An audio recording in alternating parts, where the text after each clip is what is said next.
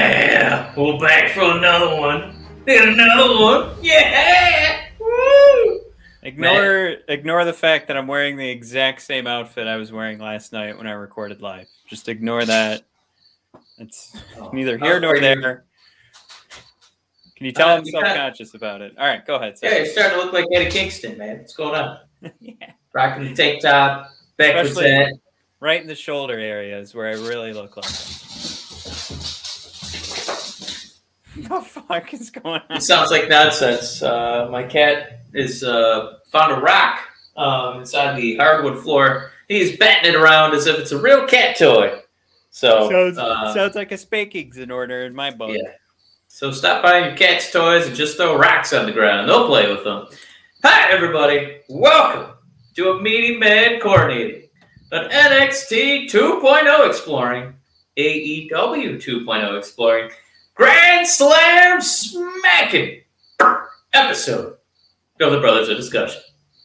We're talking the boys of generations past, Big E becoming a locker room captain, and dive into the newest and most depressing, in a long series of depressing stories from Dark Side of the Ring. That and anything else, time allowing. Matt, Josh Roberts would say, with a 60-minute time limit. Matt, it's been a hot, spicy week of wrestling. Cats are treating rocks like toys, and I'm fresh out of watching Candyman in the theaters, the remake from Monkey Paw Production Studios, and let me tell you, no bullshit. When I got out of a movie at 10 p.m., man, it was dark out. No kidding, there's a honeybee on my windshield, and I was a little freaked out about the synergy with that. Matt, how are things over at your place? Are there any harbingers of evil on your windshield? No, it was a fucking nightmare of a day. Kids wouldn't nap when they're supposed to nap. I couldn't get my daughter to eat McDonald's. She's a Burger King. First Burger time. King kid. No, she's never had Burger King. That's not this household. Oh. But we're trying to collect all those Disney Happy Meal toys, so we have started going there. Maybe we meaning you and your wife, not you and your daughter. Wyatt, it's a family trip. She wants Pooh Bear and Minnie Mouse, and I would like Mickey, and I think we probably already missed. Anyway, so I'm just, what a nightmare of a day it was, is I couldn't even get a 2-year-old to have a bite of a hamburger today, which is, I feel like that might be one of the worst parts of the day, but also right before I started making dinner, after this nightmare of a day, I got Teddy on my side. I got Addie on my side. She was coloring by herself. Teddy and I were getting ready to make dinner. And then I knocked my goddamn coffee on the ground because I knew I needed to stay up for this. I accidentally smacked it with my arm. Coffee went flying all over the kitchen. Scared my 2-year-old. I had to put the 4-month-old down, and he didn't like that. So then it was just, I was back to normal, and then I just completely set everything off again until the wife got home to save me. So it was a nightmare of a day. And dark side of the domestic life, huh? This was certainly, if anybody has their significant other and you've had the conversation, if kids are on the table, there's some fuel for the opposite decision of yes. I don't know why I had to say it like that. But let's just get another cat. Let's get another cat to get rid of these rocks in the dining room. Buy some condoms, stat. All right. Let's get into this show, man. Where can the beautiful people find us? Yeah. It's at BOD Podcast on Twitter and BODpodcast.com and brothersofdiscussion.com. Mike, I had a conversation today with a lawyer and the federal government. We are so close. Just a letter away. From getting subscriptions from the government? Yeah. Oh, yeah. for finally being copyrighted and trademarked. We're this close. Just Sick. mention more. So it was a funny conversation I have today with a guy telling me, now you can't trademark wrestling podcasts. And I was like, I'm not trying to. It's like speaking to the federal government about that. And I was like, no, it's the full thing. And he's like, well, you could trademark Brothers of Discussion, but you can't trademark wrestling pod. Like those words can't be put together. Nobody can trademark a full brand with those words. So yeah, I get that. Right. I was like, I'm not, it's the full, like if I sell a t-shirt, I'm going to have the Brothers of Discussion Wrestling Podcast. But then they were like, yeah, so you could put that on the t-shirt because nobody can trademark that. And I went, oh, yeah, I guess that makes sense. So if we can't, nobody else can. So there's that. We got that going for us. Was this an attorney with a lot of papers falling out of his briefcase? And yeah, you could hear him in the background. A lot of scrambling, running around, signing papers that are midair. Either that or you had a really good Foley artist in there with him, just doing helicopter sounds. Wow. All right, enough of the Foley artist jokes. Let's jump into Big E. Mike, becoming our, can we just call him a WWE champion? Do we have to call him the heavyweight? Because I like it. It just feels more right to just say Big E is the WWE champion. And that's that. It's just maybe the fewer adjectives, the better, right? Yeah. Because now we just know it's the World Wrestling Entertainment Champion instead of having to add caveats to it. I like it. Yeah, now you're confusing it though. There's all that world and the wrestling. There's no wrestling. This is all entertainment. No. I do like actually your first note here, and I figure you should be the one to say it. I hadn't thought about it yet, but there's a lot of unique elements to Big E winning the title. Besides us, just since we started the show, he's been one of our favorite wrestlers to the point, Mike, where I vowed to eat a Big E. I'll just say it, a Big E cock cake. Yeah. If he did not win Money in the Bank, and this was 3 years ago, I believe, and he did not win the Money in the Bank. But even at that time, I was so sure. When Kofi was going for the title, I was very happy for Kofi, but in the back of my mind, I was thinking, yeah, Big E's my champion on the New Day. And this is it. I finally got it. All of those years, all of the episodes we've done where we keep asking the WWE to make Big E our WWE champion, it finally happened. But yeah, Mike, I figured, like I said, I wanted you to take it away with some of the better details here. No, we've had so few examples of, black superstars getting the top prizes that a lot of firsts are going to start, collecting here. Thankfully, thankfully, we'll just leave it at that. So not only is, Big E essentially becoming the, fourth major black champion, after Rock, Kofi, and Bob, we're actually getting a transition from a black champion to a black champion. For the men, that's the first time that ever happened. But I will say that, Bianca taking it from Sasha would be the actual first time it happened.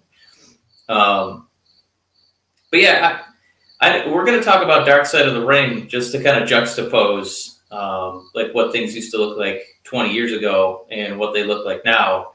A locker room that, Undertaker is, grinding his molars into dust with all this hatred that he has and calling all these guys soft, but it's just a totally different mentality. And I think Big E's right there in the middle, at the forefront there, being a supportive guy, getting support, from all branches of professional wrestling, even people outside of WWE, from all sorts of different entertainment mediums, people, reaching out and congratulating him for becoming champion. This is a guy he's looked at as a locker room captain, somebody who has obviously learned under Kofi's wing, about leading by example. And, you know, you can use your voice, but you want to, you know, set good habits and, you know, I guess for newer people, you know, it's maybe okay, Undertaker, to, you know, play video games instead of, you know, doing debauchery. It's okay to maybe prioritize family instead of debauchery. This is a guy, one of the first people that he got to speak with was Brody Lee's family. You know, reach out to them, and they were really touched, and they kind of live near each other. They, you know, speak all the time. And so Big E, you know, very humble, self-effacing, even with, you know, how outspoken he is in character. But I mean, this is a guy who cares about Brody's family. You know, this wasn't just, you know, they were buddies in the locker room and they tussled once in a while. They made real connections. And I mean, this is a guy who, you know, one of his big pet projects was Our Heroes Rock, about Black history, about heroes in Black history, about making it, you know, a more digestible, you know, story in cartoon form, you know, making it fun. I just, it's great that he won because we love the character, but, you know, the man is such a hard worker. This is so well deserved. This is just fantastic booking decision by WWE, and yeah, I'm really excited to see where Big E takes this, man. I wasn't trying to steal every single talking point, but I think I got all of them. Man, did you have any for Big E's big moment here? Well, it is to get into like the politics of pro wrestling and like pulling the trigger now. So many huge things were happening with AEW. It is funny that these things are always dangled in front of us to always keep us like waiting. And are we finally going to see like a cash in? When is this big moment happening for Big E? And I, you know, I say they dangle them in front of us so that we continue to tune in. But the politics of all of this is WWE absolutely needed to do something to get us excited about their program again. And I just think it's funny that they do dangle this kind of stuff in front of us instead of just pulling the trigger, or things could get out of hand or they lose the momentum or something like that. And they do seem to always fuck up the timing. But this felt like the timing was controlled by a completely different company. And, you know, the timing of it, you could definitely argue it came out of nowhere. And Big E announcing that he's going to cash in on Twitter was almost, you know, it's akin to WCW saying Mankind's going to win the WWF title back in the day. It had me tuning into Raw as appointment TV for the first time all summer. I'm not sure. Is it still summer? Is it officially fall? I'm wearing shorts right now. I'm calling it summer. I mean, look, I'm doing my Eddie Kingston get up right now. I'll be doing Dexter Lumis starting next week because it's going to be in the 60s for a high. But Eddie Kingston now, Dexter Lumis in my Henley next week. Yeah. But yeah, I guess it's just funny to me to get back to my point is how often they fuck things up. Dealing with the Money in the Bank, dealing with some of our favorites being close to the main event and just not getting it right. And finally things were taken out of their hands and they needed to give something huge for us all to be excited about.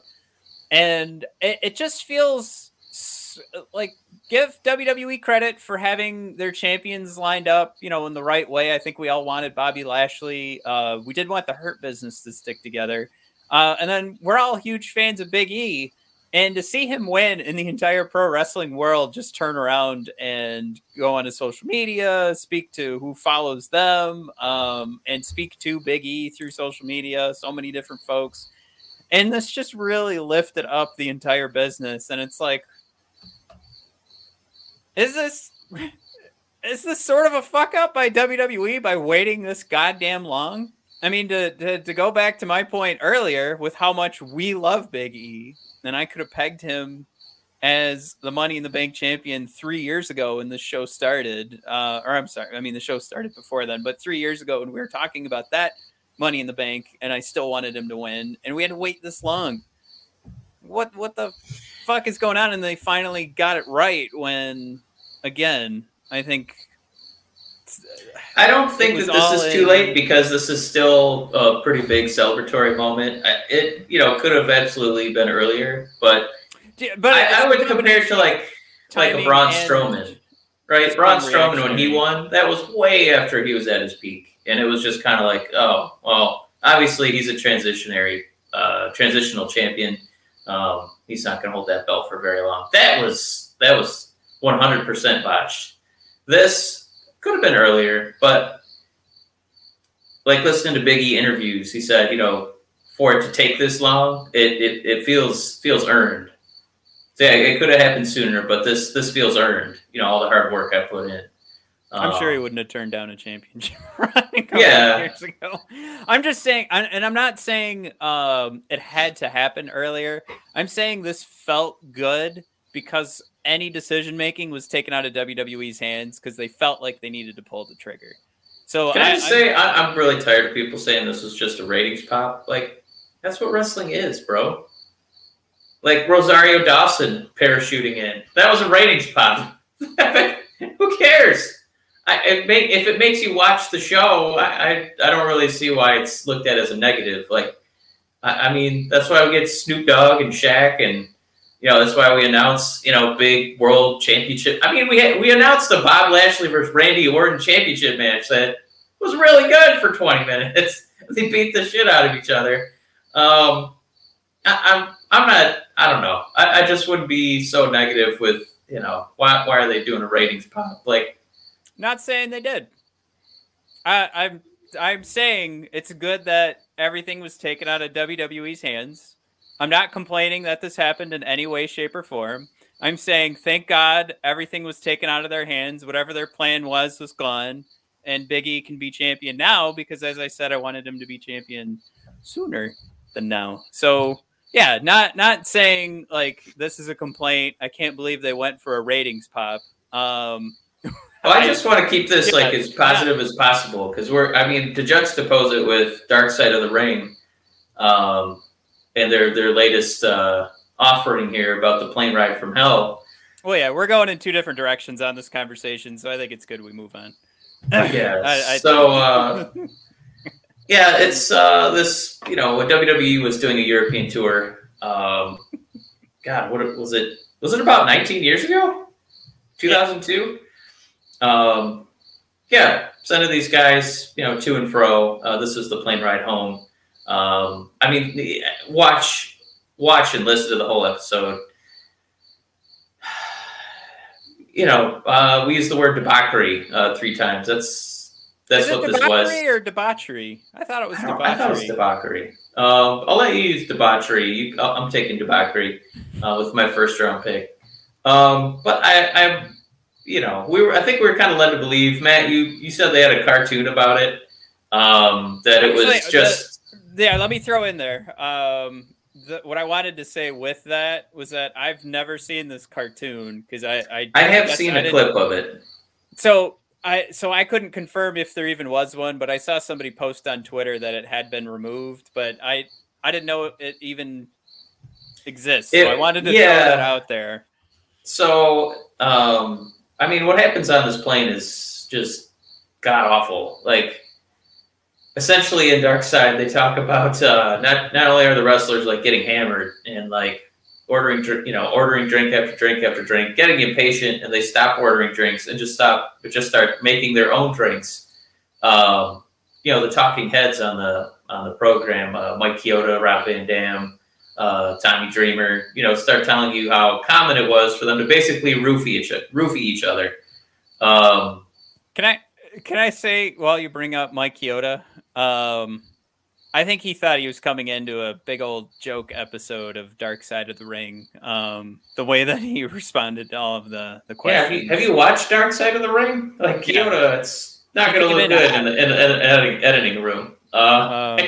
That's a name I think is getting forgotten only because his attitude just did not match where his head should have been at. But go ahead. I feel like that's a name that's being missed. But go ahead. WWE had their a cartoon on this, and they basically boiled it down to the guys having a few too many, and Brock Lesnar trying to throw Kurt Hennig through an airplane, and they thought that it was going to crash. So that kind of, sort of, was something that could have happened. But the much worse part was Ric Flair walking around, styling and profiling, as Tommy Dreamer put it, naked and trying to get the flight attendants to touch his penis, without their consent, of course. So I guess, WWE absolutely had to remove the cartoon version of this because it's way worse than I think we were obviously led to believe. This led to WWE firings. Scott Hall let go. Kurt Hennig let go. At the time, right. Yeah, at the time. And then I think so many of the lines that really pop out, as a viewer are, I think you wrote it in here, told to no sell what was going on. If you want to jump in on that no sell portion. Yeah, I guess the reason I threw that in there is that was one of the most disturbing parts. The whole thing, top to bottom. But Terry Reynolds was told by Dustin Rhodes on multiple occasions. Even the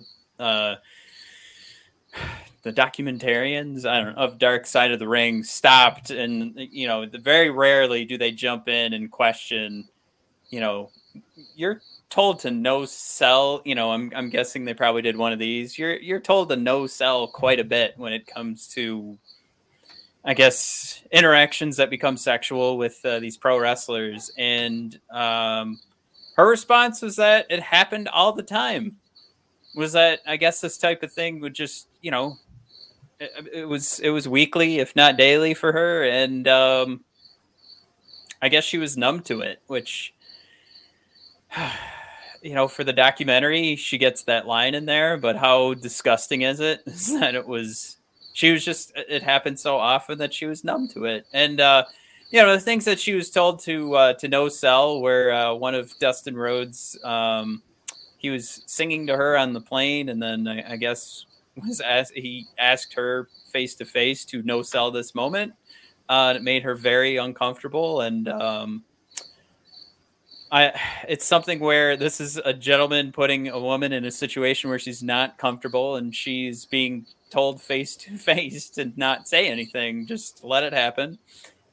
Which, those words, how close do we have to get to rape before you're looking at a situation of somebody who's, especially with how built these guys are.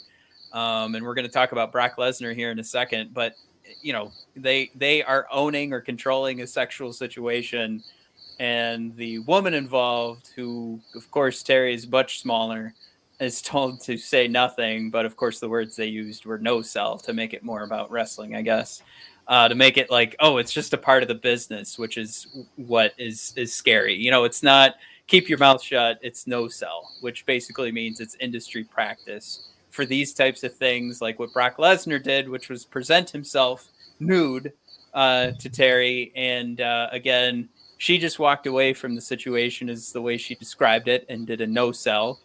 But sexual assault. And she was asked to not say anything. That's the situation. Mike, we have Brock Lesnar coming up to some pretty big championship matches with Roman Reigns. I think we're all good with Ric Flair here on this show. We were good on Ric Flair a few years ago. The WWE has parted ways. When you say good with, you mean we've. Oh, right. Yeah, we were done watching Ric Flair, is what I mean to say. Yeah, a few years ago. Like, we never needed to see him again. And for this stuff... I think, the confidence of Tommy Dreamer telling that Flair story of Flair, helicoptering his penis, and he's like, this is the sense of humor that we had, and it's just kind of, I guess, just kind of dismissive of it. Right. Even in 2021, So what I'm getting at is Flair. This should be it for the pro wrestling world. Tommy Dreamer, this should be it for the pro wrestling world. Brock Lesnar,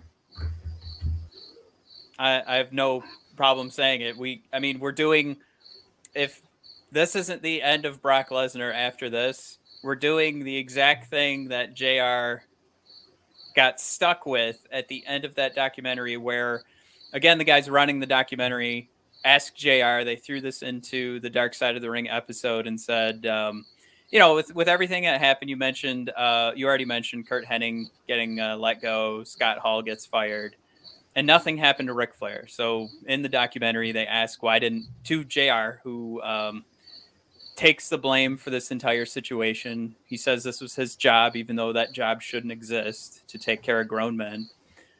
He takes the blame, is asked, why didn't Flair get in trouble?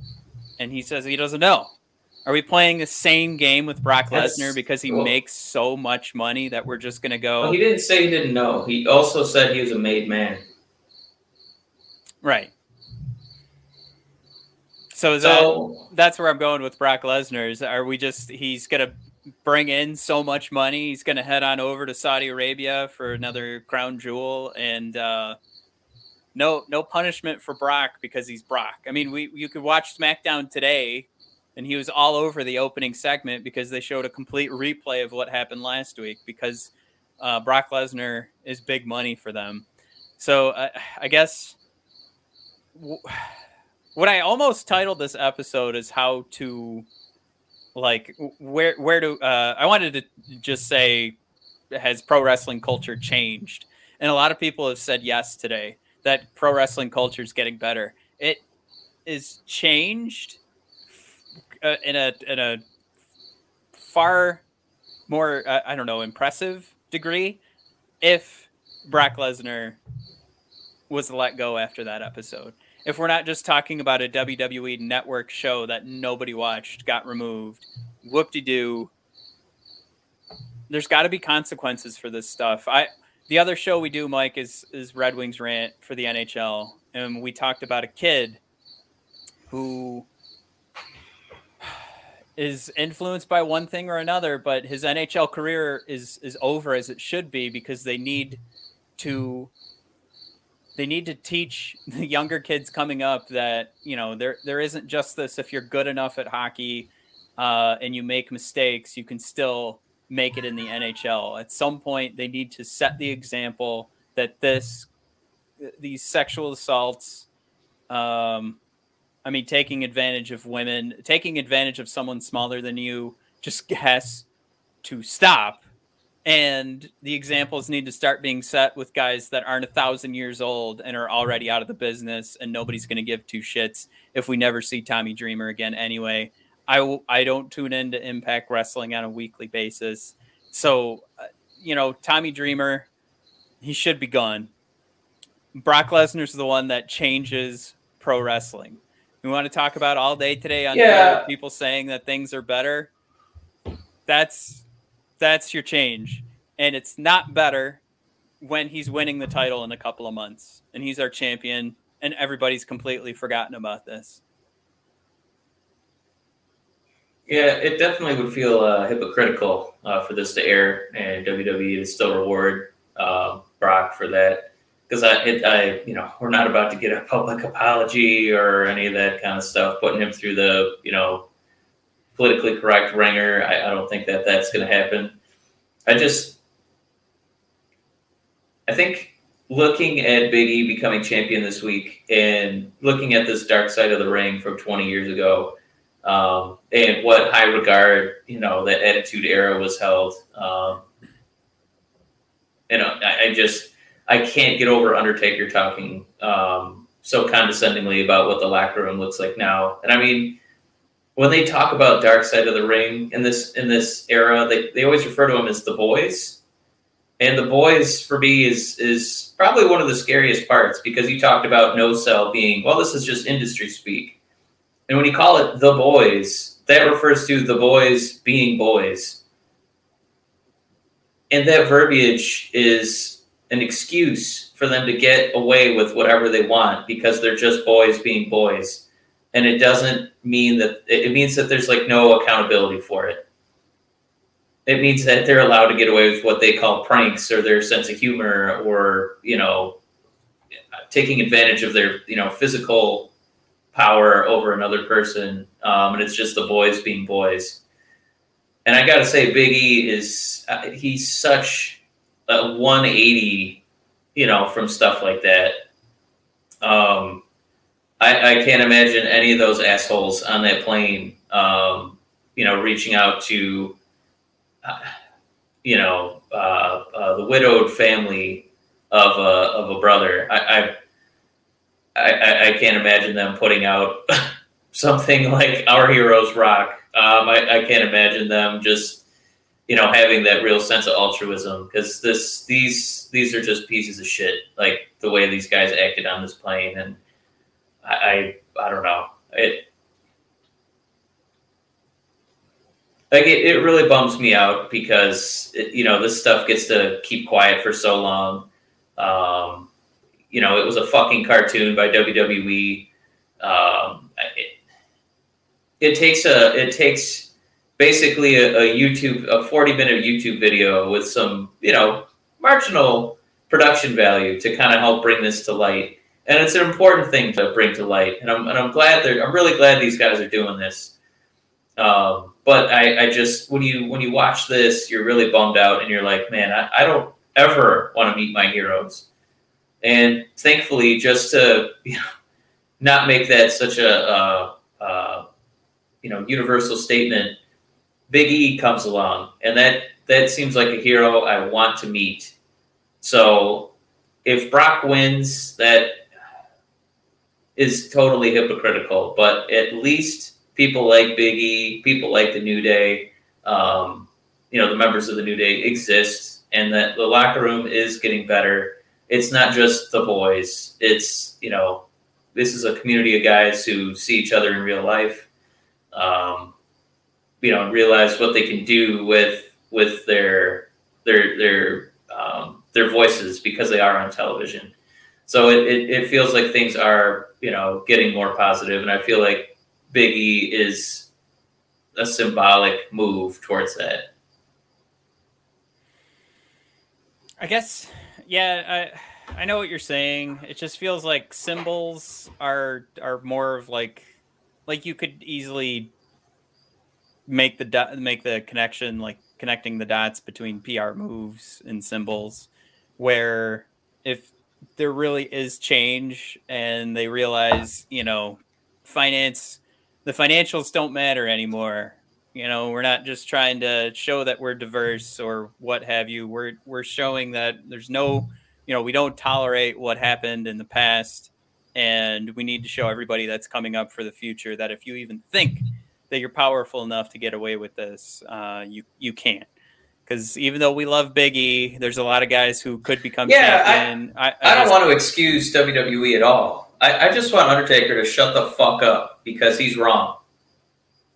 Yeah, that too. So yeah, I guess we could wrap this up and we go into something a little bit more fun. Because this, I mean, nobody's gonna. Well, you know what? I'll take that back. There have been people on Twitter that have been trying to argue about this not being terrible, or that we've known about it for how many years. But I would like to see if WWE got an early draft of this, and this is why they let Ric Flair go. I mean, there must have been somebody who let them know. Yeah. That would not shock me. That was one of the first thoughts that I had, and people making the comment like, "Wow, good thing WWE got rid of Ric Flair before." No, don't remove WWE from this. Of course, like, one of the things JR did that, he took the blame for this, but he also didn't fail to mention that Vince McMahon could totally have done something too. So, if you didn't catch that part, I can't help you. Alrighty. Mike, like I said, trying to find some, we had to get off that story because, this was a really good week of wrestling. Dark Side of the Ring did such a fantastic job of telling the story. Holy God. Yeah. If you guys aren't aware of the plane ride from hell, or what that story really is, JR titled it that himself. Like it's It's like just a story that goes around pro wrestling. Go watch this episode. You can find it on YouTube. Just, Plane Ride from Hell, Dark Side of the Ring.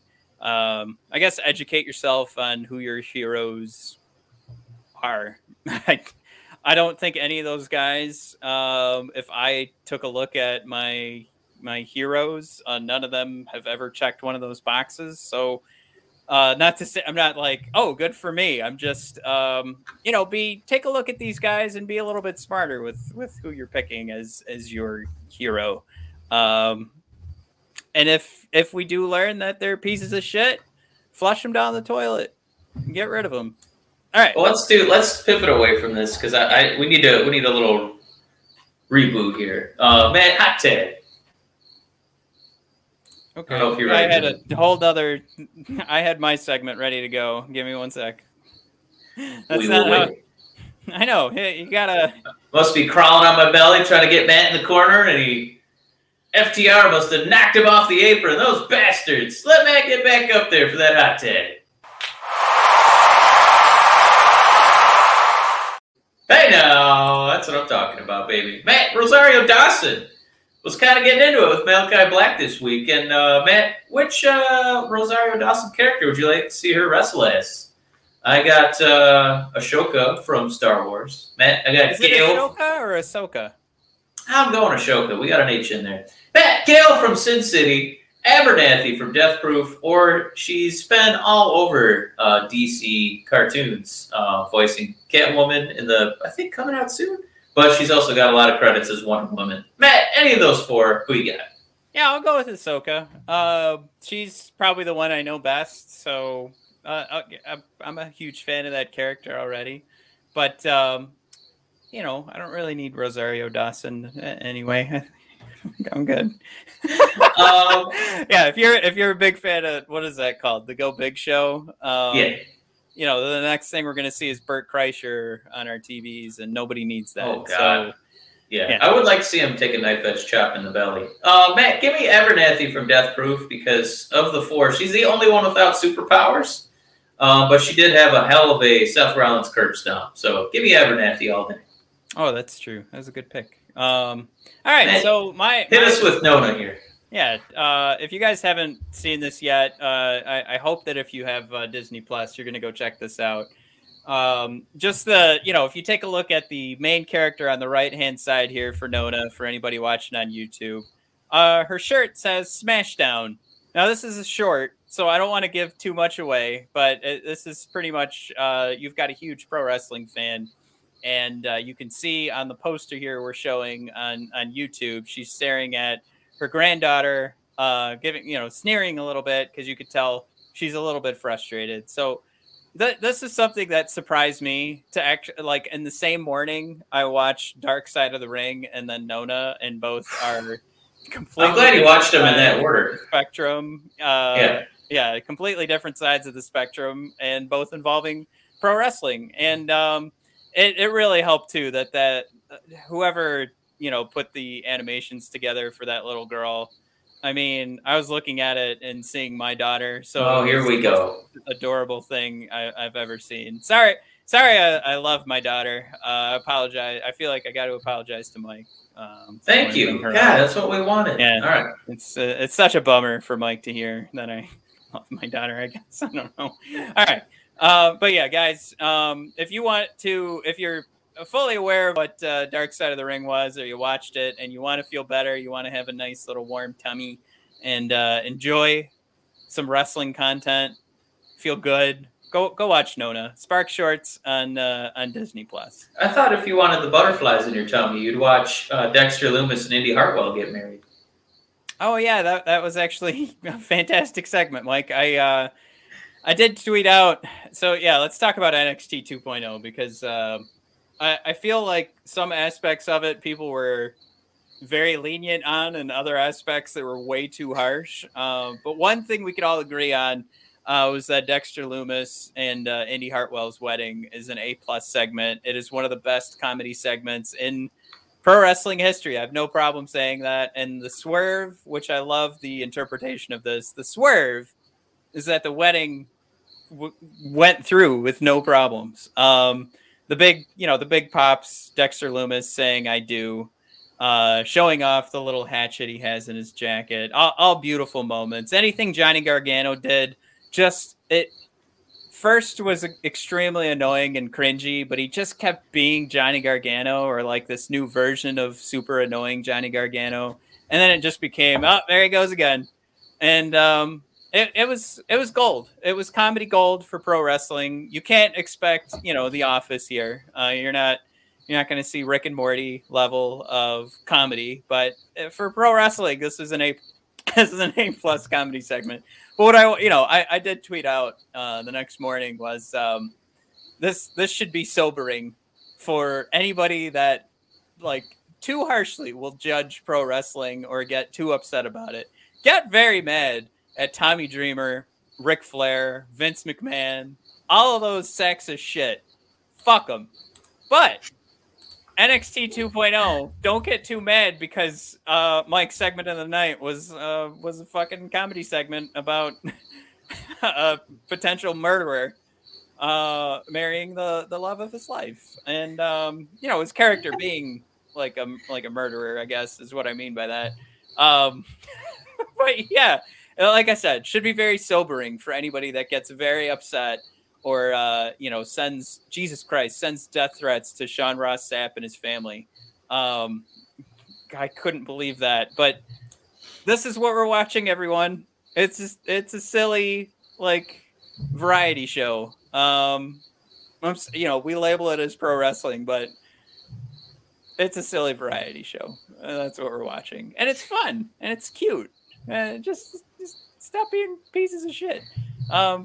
It goes, also Ric Flair, stop being a fucking piece of shit. All right. But NXT 2.0, Mike. Yeah. Big bugaboo at the start of the show was how bright and colorful it was. Mike, I get it. Something's new and different. I think we were all pretty upset. And I think more people should have been upset with like the booking decisions and what happened, like the difference between 2 different weeks of NXT and how different it felt. That is something I can get on board with, of somebody being like, wow, this is a completely different show. These matches are booked completely differently. I don't think this is for me. I might leave. If you said that, I can have that conversation.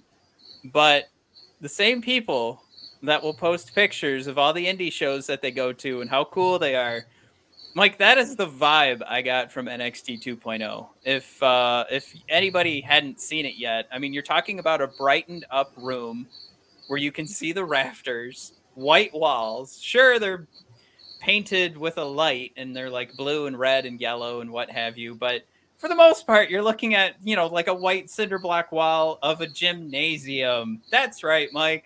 It just looks like we're in a brightly lit gymnasium, which is where we see all of our indie pro wrestling shows.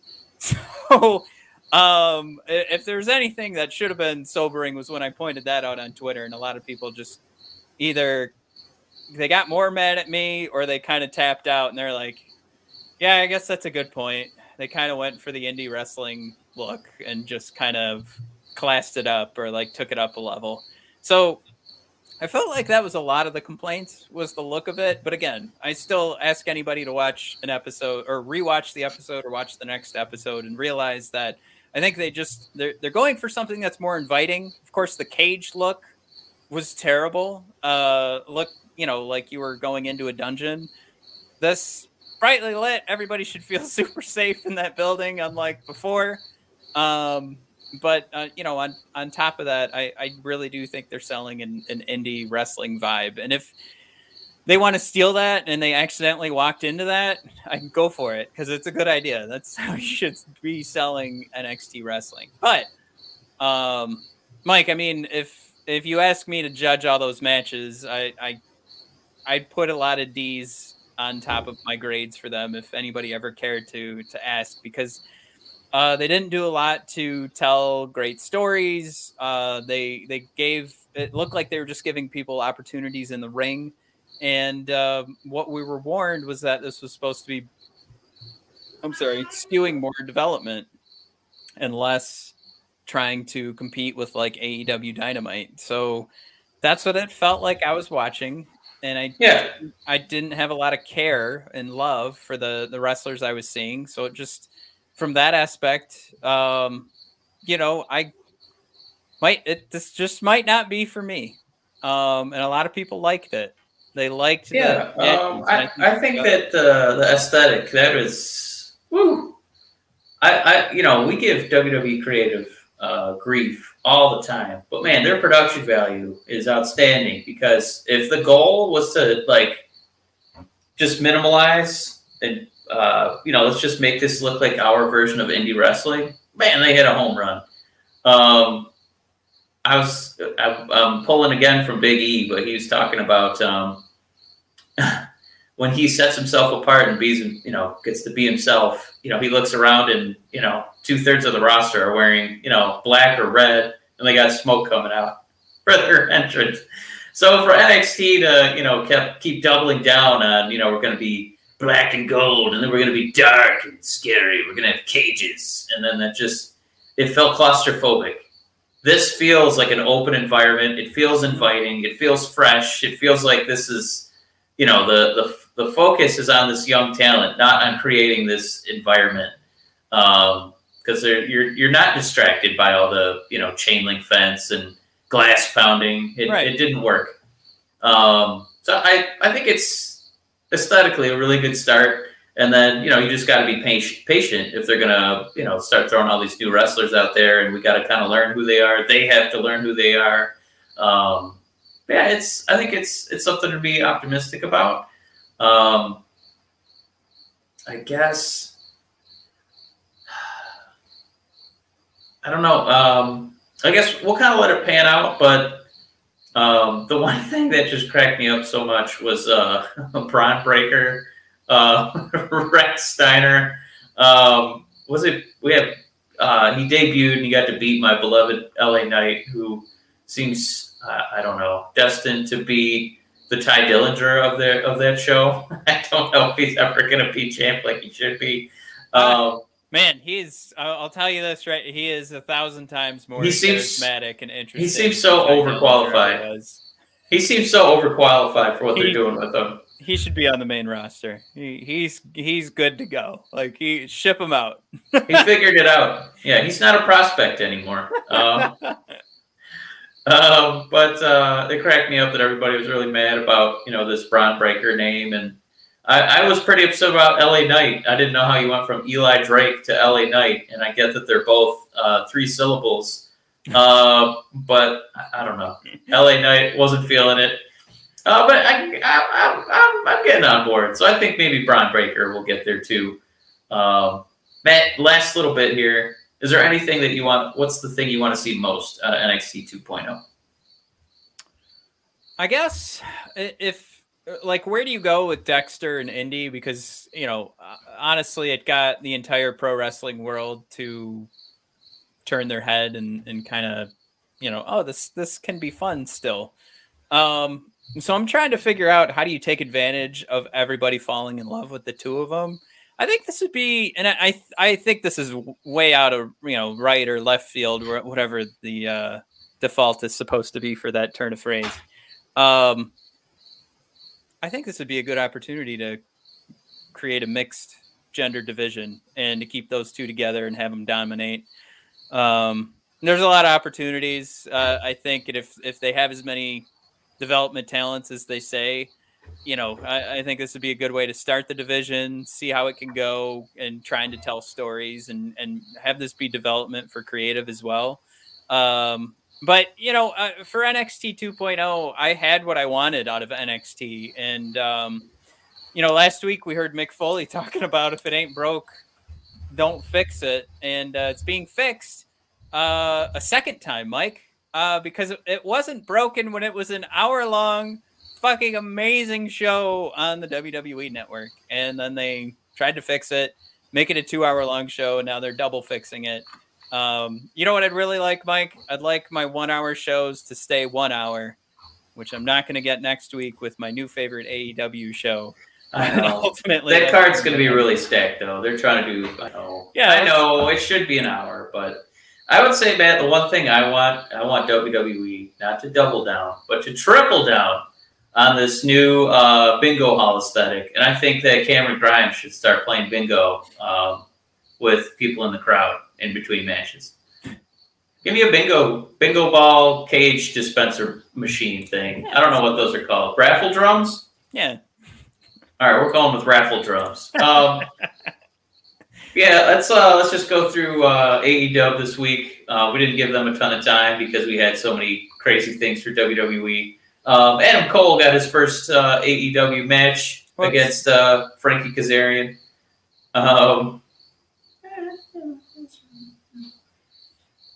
Matt, does I don't know.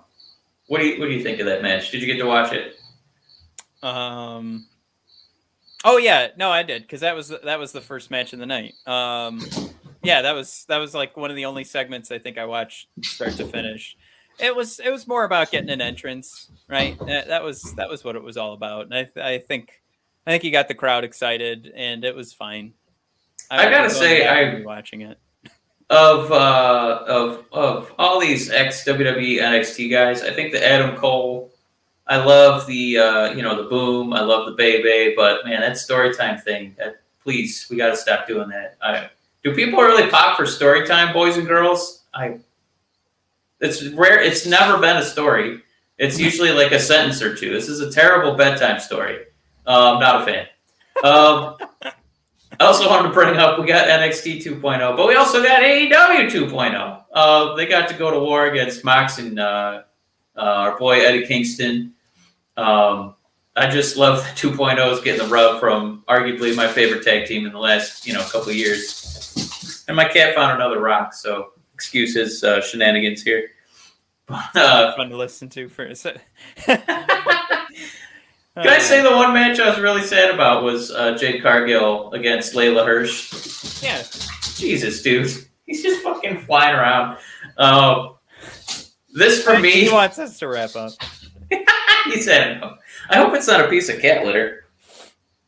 I think it's a rock. Yeah, this for me was Regal and Goldberg, because Jade looked really green. I would put her against so many women in the division, but I just wouldn't put her against Layla Hirsch, who's like a legitimate fighter. And even though Jade has, like 9 inches on Hirsch, Hirsch still had bigger quads because she's just like a little cannonball of fury. I'm glad that Jade's getting some more matches, but man, I would have punted on the Hirsch matchup. Yeah, You mentioned that to me before, so I took a look, and I agree. I don't know if the Goldberg William Regal it's a little harsh because that is infamous for being an ugly, hideous match, which I wouldn't say this was ugly or hideous. I think it's just something. I don't know. I think just because of the technician versus somebody who's going to be a powerhouse, and the powerhouse is still kind of wrestling tentatively because she wants to be safe, but it's just not super great. Yeah, so, no, now. That's actually a great way to put like what the problem was with that match, and when she did try to go for power, it looked clunky. I guess. Something to be worked out, hopefully, and she's definitely going to. Yeah, she's definitely going to get there. Just wasn't there that night. But man, Darby Allin and Shawn Spears.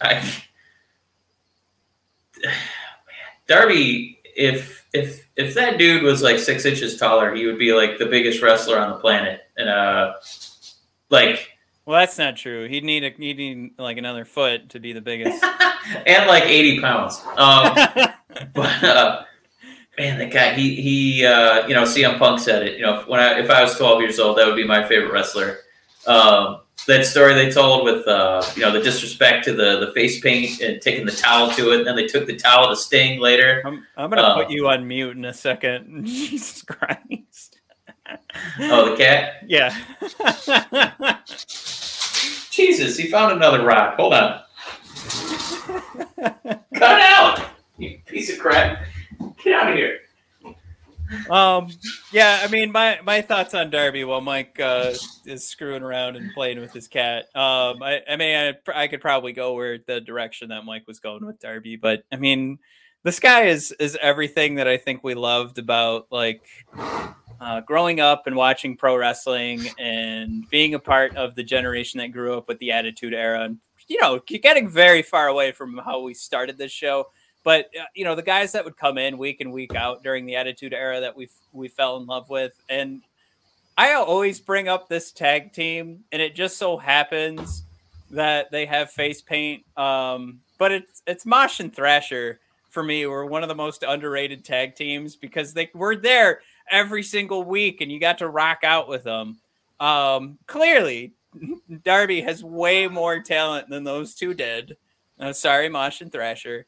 But like that's the thing I fall in love with these guys that come in week after week, and there's not this excuse of why they're not in the ring, and when they are in the ring, they're putting on bangers. It just happened to be that they were a couple of headbangers, and Darby Allin is just putting on perfect matches every time. Yeah, I know that we have Japanese strong style, we have British strong style. I gotta say that it really feels like Darby's doing Dolph Ziggler strong style, where you just bump like a motherfucker for 20 minutes every time you get in the ring. And he's one of those guys that, we're really getting enamored with, like Ilya Dragunov. Where it just feels like, right, this hurts. Some wrestlers gotta make you forget that. I'm looking at you, Young Bucks.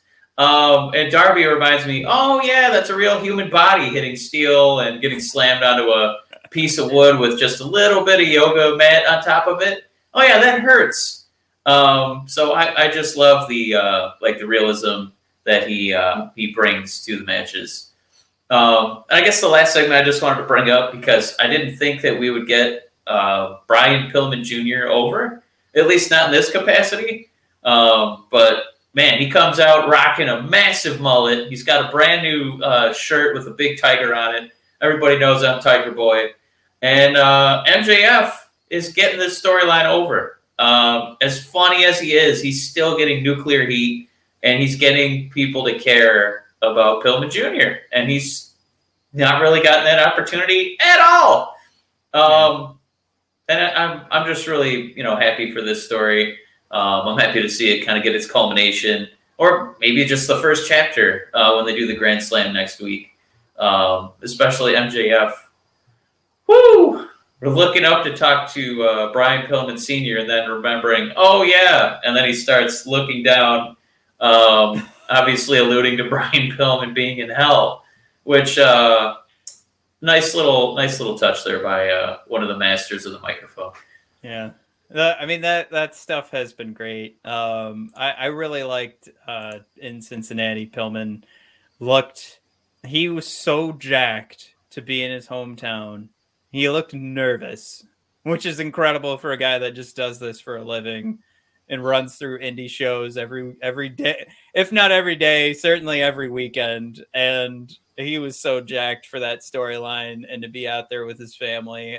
That was beautiful. That was the poetry and beauty of pro wrestling when you really step into like the realism side of it. All right, we got to do Grand Slam here real quick because we're hitting that hour.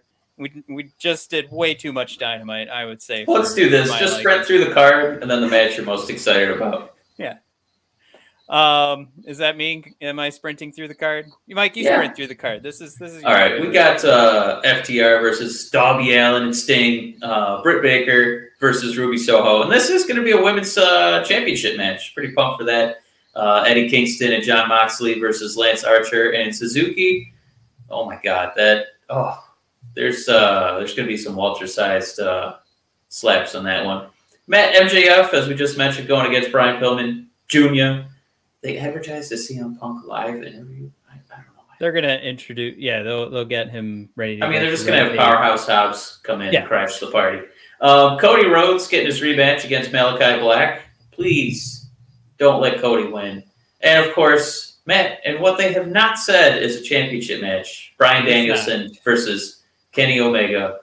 Man, obviously the most exciting one here is Bryan Danielson wrestling on AEW against Kenny Omega.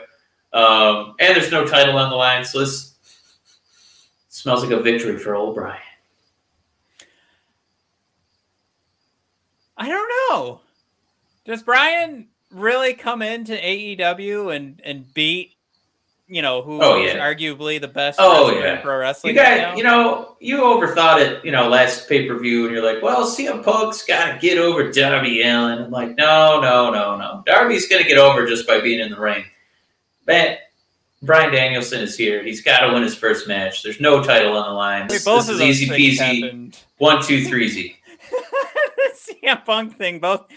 Never mind. No, I booked him to win, and he said that he was going to lose to try and get over Darby. Oh, I just want you to remember you were wrong. Just like you are here. Yeah, Bryan Danielson's going to win all day.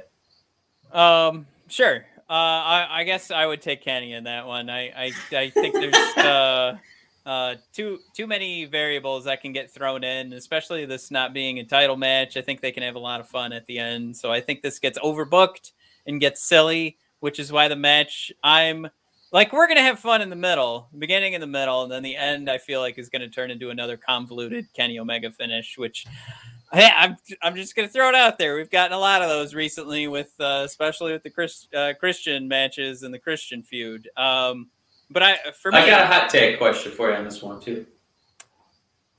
Oh boy. Here we go.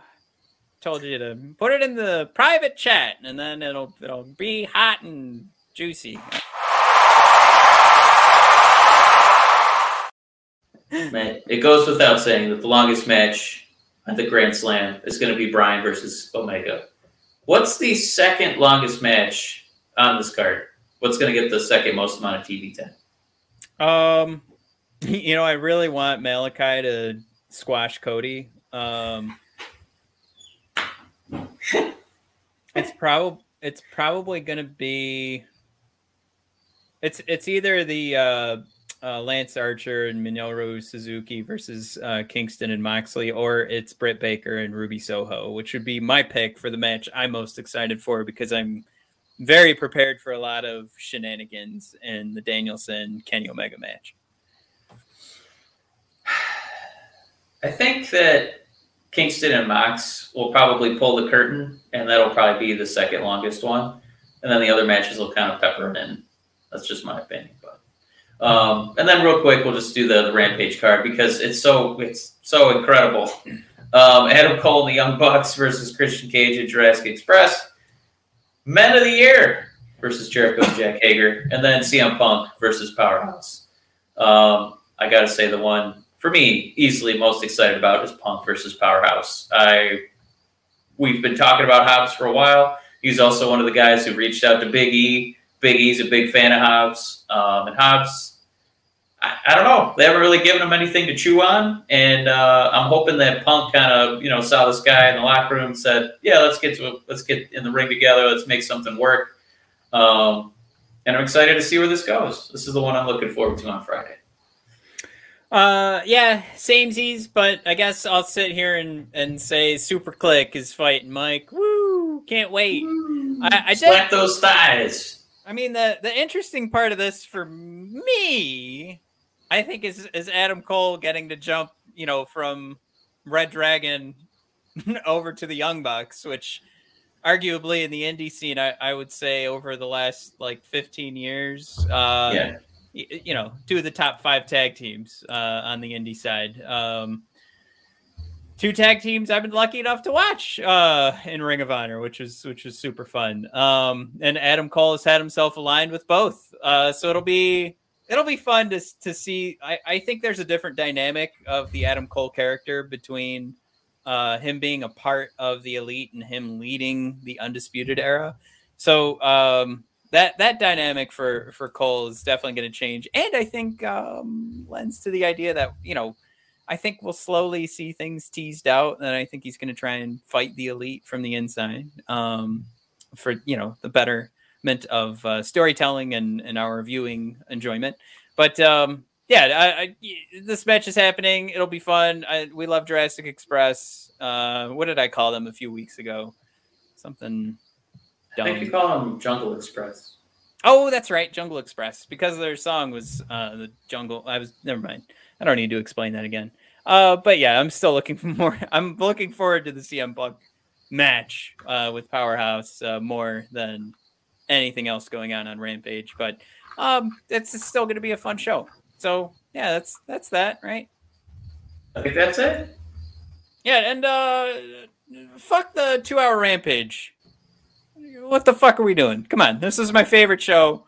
It's already jumping the shark with 2 hours here. Come on, it's bullshit. I don't want to stay up late. It won't happen all the time. It'll be a one-off. Don't worry. No, I know. I'm just saying. Oh, it's got to make it longer. God damn it, make it shorter. Give me half-hour wrestling shows. Come on, 15 minutes. Give me a TikTok of pro wrestling. I'd be over the moon with just a couple of super kicks and a pin. Go to bed. It's like 8:15. I got kids, man. All right, let's wrap it up. Everybody, thanks for tuning in. Heath Slater? Yeah, exactly. Thanks for tuning in. Find us at BOD Podcast on Twitter, brothersofdiscussion.com, BODpodcast.com if you guys want to check out the shop and help support the show. Anybody that accidentally fell in and watched because you're a Red Wings fan and you used to like pro wrestling or you're kind of a casual fan, stick around. Watch the full episode. Get to know what's going on in WWE and AEW, and ignore the, like the dark side of the ring stuff is just going to maybe fuel the flames of not coming back into pro wrestling. But, ignore that feeling and come back and enjoy this wrestling show. All right, everybody. Thanks for tuning in. And, I guess have a good one. Good to me.